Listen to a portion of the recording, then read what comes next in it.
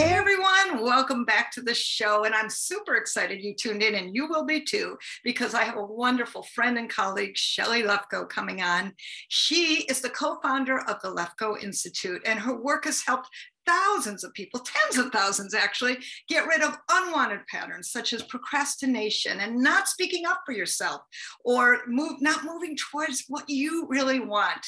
And she really helps people move forward toward your dream by eliminating the beliefs that cause you to have these patterns in place. She's an international speaker, author, and facilitator of the Lefkoe Method. Welcome, Shelly. Thanks, Jill. It's so good to be here with you. Always great to be here with you. And I know I just love to pop right into it because you're so brilliant, and I want them to be, shall we say, amazed by the things that everyone's going to learn today. And I want to know, what do you think keeps us from doing and having everything we desire? Well, for the past 30 years, I've been figuring that out. And we definitely know that it is your beliefs about yourself and life, most of which are unconscious. We don't even know that we have these beliefs, but they totally determine our behavior, our emotions, and even our reality. So I always say to people, if I told you that Bill Gates has the belief money is scarce and hard to get, would you believe me? No. And yet nobody knows Bill Gates, but they all know he doesn't have that belief. So people who believe life is hard have hard lives. And what I've discovered is that underlying patterns, and by a pattern, I mean procrastination, worrying about what people think of you, not speaking up for yourself, getting into and staying into relationships that you are not nurturing, and underlying fear of public speaking. In fact, fear of public speaking is the only pattern that has the exact same beliefs for every single person. I mean, 4 sessions, done deal. So can I interrupt you there for a minute? Because I'm just curious. In all the people you've worked with, what do you think is the main big belief that everyone holds? Yeah, I'm going to tell you what it is, but I want to also, so the belief is I'm not good enough. That's the belief. And I think in 30 years, and I have clients in every country around the world, Kuwait, Syria, and everybody has that belief pretty much. Well, I want to just say what I mean when I use the word belief. I use my words very carefully. So a belief is a statement about reality that you believe is the truth. So it's not wishy-washy, it's not maybe, it is, that's the truth. And when something is the truth, something else isn't. So it really shuts down possibilities. And the way a lot of us overcome our beliefs is, if you have a belief called I'm not good enough, it's like a beach ball, and you have to hold it underwater because nobody wants to walk around feeling not good enough. So if you have a belief, what makes me good enough are my achievements, you're going to be a workaholic, because you're going to have to keep working and working and working to hold that beach ball called I'm not good enough. You have to keep achieving. If you believe what makes me good enough is pleasing people, you're going to have to keep pleasing them. If you believe what makes me good enough is taking care of people, you're going to be a caretaker. So these beliefs, we call them survival strategy beliefs. They're very driven, and they drive our behavior. So we're not at choice in life. Well, that makes a lot of sense. And, listen, the truth is everybody's run by their beliefs, right? Totally. But how do you think the beliefs keep us from getting what we really want? Well, let's assume you want a raise, and you have the belief, if I speak up, I'll be rejected, or what I have to say is not important, or the second most common belief, I'm not important. You're going to say, okay, I'm going to ask for a raise. And then the little voice in your head is going to go, well, you're not going to get it because you're not good enough and you're not important. And you can't ask because what you have to say and what you want is not important. So all of these beliefs, if you're in a meeting and you want to speak up, and you say you have this thought, and you open your mouth and the little voice says, oh, what if people think you're stupid? Or, and that belief is what makes me good enough is having other people think well of me. And that belief keeps you from being authentic. When I got rid of that belief, Jill, my entire life changed. I call it my Martin Luther King Jr. moment because I was free at last. And I went to Croatia and spoke in front of 600 people. And I know that not every one of them is going to like me. I'm just nobody is everybody's person, and so when I read my feedback now, I just say, well, do a lot of people say that? And if they do, I fix what's wrong. And if one person says it, I say, well, I'm sorry, you thought I was boring. Nobody else seems to. Yeah. Isn't that interesting how one thing that someone who may not even be really important in your life will say can send us down some rabbit hole? And then the question is, what do we do then? Totally. And I watch parents throw their kids under the bus because some stranger is not going to think well of their kid because they're screaming or crying or throwing a tantrum. And as opposed to tending to your child, you're worried, oh God, stop crying right now. It's like, oh my goodness. Yes, that belief really, really runs us and keeps us from, launching. I know you teach people a lot, but one of the things you teach, is you get people opportunities to get media attention. And I've had clients who call me and say, I have these opportunities and I won't take them because I have a fear of public speaking or because I'm afraid. And that's what makes me good enough is having other people think well of me. And you're terrified to put yourself out there. And it stops people tremendously. Well, I've seen it. I've seen it a lot. People get really scared or nervous. And part of it, and I know I love your work because you really help people to get over that, to get through their beliefs, but, and really make something happen. And I'm curious, how do beliefs get formed? Oh, it's my favorite question because it's the easiest to answer. How to get rid of them is a harder answer, but that's wonderful. So we come into this world, Jill, and we don't know anything about ourselves, life, people, or the world. I have a grandson and I watched him be born and he comes into this world and it's like, whoa, what's this?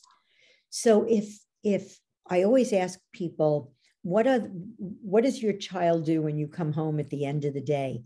And every client in every country says the same thing. They run to me. And I say, well, what do they want? Affection, attention, and acknowledgement. That's what every child on the planet wants. And then I say, well, what's the one word question every child asks all day long? People who don't even have kids know it's why. Why are mommy and daddy criticizing me? Why can't I live up to their expectations? Oh, I see. I'm not good enough. Why am I not getting attention? Oh, I see. I'm not important. Why are my parents struggling and complaining about money all the time? Oh, I see. Money is scarce and hard to get. And we look at this little environment that we grow up in, which is our world for 5 years before you ever step out of the house. And if you're criticized a lot, you're going to conclude I'm stupid. I'm not capable. If you're compared, you're going to conclude I'm not as smart as others. And here's why our beliefs stay with us throughout 400 courses and our lifetimes. We think we actually see our beliefs in the world. I saw that I wasn't good enough. And you can't not believe something you think you see. If I told you this was red, you'd say, no, Shelly, this is purple, right? I see it's purple. So if you can see something, it's the truth. And our beliefs are not something you can see. So I've worked with 5, I hate to say it because I lose credibility, but I actually worked with 5 Harvard PhDs who had the belief I'm stupid. Wow. And they saw their fathers criticize them, or they saw whatever they saw as children. And they still think, and they know, like, yeah, I know I went to Harvard, but I conned my way through Harvard. So evidence doesn't get rid of your beliefs. until you go through the process where you get, I never saw that money was scarce and hard to get. I just saw my parents struggling. So you're saying we just form these beliefs, and no matter what and how smart you are, how smart you're, what you've accomplished or not, there's somehow we just accumulate these beliefs because of what people are telling us, right? More or less. Well, not so much what they're telling us, what they're showing us, okay. like and what they're saying. And it's not people, it's mostly parents. Oh, because interesting. These are the people that your survival depends upon. These are the people who, they're big and they know how to do everything, and they can cook and drive and they can go to work and they seem to know the answers to everything. It's not till our kids are teenagers that they wake up to the fact that we don't really know everything. They wake up one day and go, you don't know anything. But right, that's a whole nother conversation. But so what would you tell people? Like, what's a great first thing they can do? Obviously work with you, and that's powerful, absolutely powerful. Yeah. I know you eliminate these problems really quickly, but is there just something that somebody can do as a first step to start eliminating these? Well, the first thing is to realize that anytime you're stuck, people think it's, oh, I'm stupid, or, oh, I can't do this, or, oh, I'm not capable, or, it's the circumstances, it's COVID, it's this. And if you stop and ask yourself the question logically, so you look at your pattern, and a pattern is something you do over and over and over again, right? I procrastinate. That's very common. Right before you procrastinate, what thought do you have? Like, oh, why bother? No matter what I do, it's never going to be good enough. That's a belief. And if you listen to yourself speak, you'll hear yourself say things like somebody will say, oh, you're so smart. And you'll go, oh, no, I'm not. I'm really not smart. I just learned that, And if you just become aware of your conversation and you look at where you're stuck in life, what would somebody believe? This always amazed me when I first started my practice. What would somebody have to believe to stay in an abusive relationship? What could you believe? If you believed I deserve the best life has to offer, would you be in an abusive relationship? No.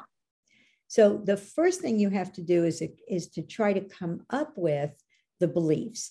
And then I'm going to give everybody access to the process. And if you can plug your own words in, you can actually get rid of a belief on your own. Wow, I love that. Well, that actually brings me to a wonderful opportunity that all of our viewers and listeners get, and that is the opportunity to have part of the Lefkoe process, the Lefkoe method, right? So tell us, how do we get this wonderful access to your gift? So I want to make one distinction first. There is a difference between getting rid of a pattern and getting rid of a belief. So if you get rid of beliefs, that's great. You'll feel freedom and you'll see possibilities you didn't see before. But if you want to get rid of a pattern, you have to get rid of all the beliefs underneath it. So as I said, with fear of public speaking, there are 11 beliefs and 3 conditionings. You get rid of those beliefs, you will never have fear of public speaking again. First time I asked my daughter, would you ever have a fear of public speaking? And she looked at me and she said, what? And I said, if there were 1,000 people in the room, would you feel fear? And she looked at me and she said, will they have weapons? It really spoke to that public speaking is not scary. So the URL, yeah. So the URL is recreateyourlife.com. So it's recreateyourlife.com. And they give you 3 of the most common beliefs to choose from. And I think one of them is mistakes and failures are bad. And even though you might have read every business book about how that's not true, I bet if you really look at your life, when you make a mistake or fail, you either beat yourself up or you don't do things for fear of failure. So even knowing that doesn't get rid of the belief. So if you can access that one, do that one, and do I'm not good enough. They're life changers. Shelly, that's very generous of you. And I invite all of my viewers, go check this out. She is brilliant in her field. And frankly, I want for all of you to be free. And so does Shelly, right? I do. It's why I get out of bed every morning. I love that. And I'm so glad that you've helped us and that you got out of bed this morning to really help us. And I just thank you so much for being here. And is there any just like, shall we say, last word or comment that you want to leave us with? Just know that who you really are not your beliefs, that you are the creator of your beliefs. You existed before they did. And here's the thing that you get at the end of this process. You create your beliefs, but your beliefs create your life. So if you create the beliefs that create your life, who you really are is the creator of your life. You are the possibility of possibilities. You are pure consciousness. And in that space, anything is possible. Well, that was a mic drop moment. I love that, Shelly. Thank you so much for being here. Thanks, Jilly. And thank you, everybody, for watching the show. So glad that you're here today. Go check out JillLublin.com. And I'm so delighted to have all of you. And we'll see you next time on the show. Bye, everyone. Bye.